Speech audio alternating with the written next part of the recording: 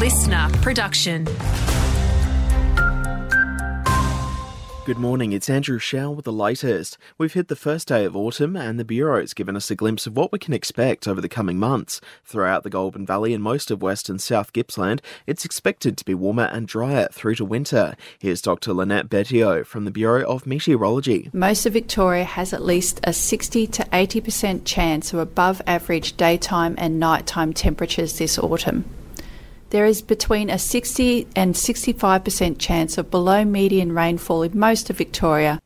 Following a spate of tragic drownings over the summer months, the Victorian Fisheries Authority has extended a trial for mandatory life jackets at high-risk spots, particularly for rockfishers. That includes a number of spots in West Gippsland, including Kitty Miller Bay and Sunderland Bay at Phillip Island. How good's this? Northeast Bakehouse in Shepparton has claimed the title of Australia's best hot cross buns. It's the third time they've won, after recent wins in 2021 and 22.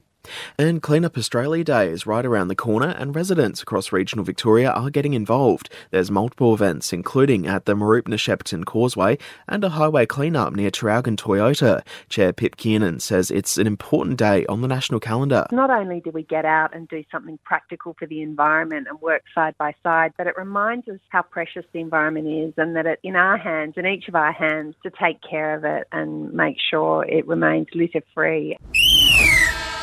Checking sport now, and lots happening in last night's Latrobe Valley Cricket women's action ahead of the semi-finals. Churchill came out on top against Centrals, while Latrobe managed to take down Willowgrove Green fairly easily. Willowgrove Gold will now face Centrals in the semi-finals, while the Raiders and Latrobe will butt heads.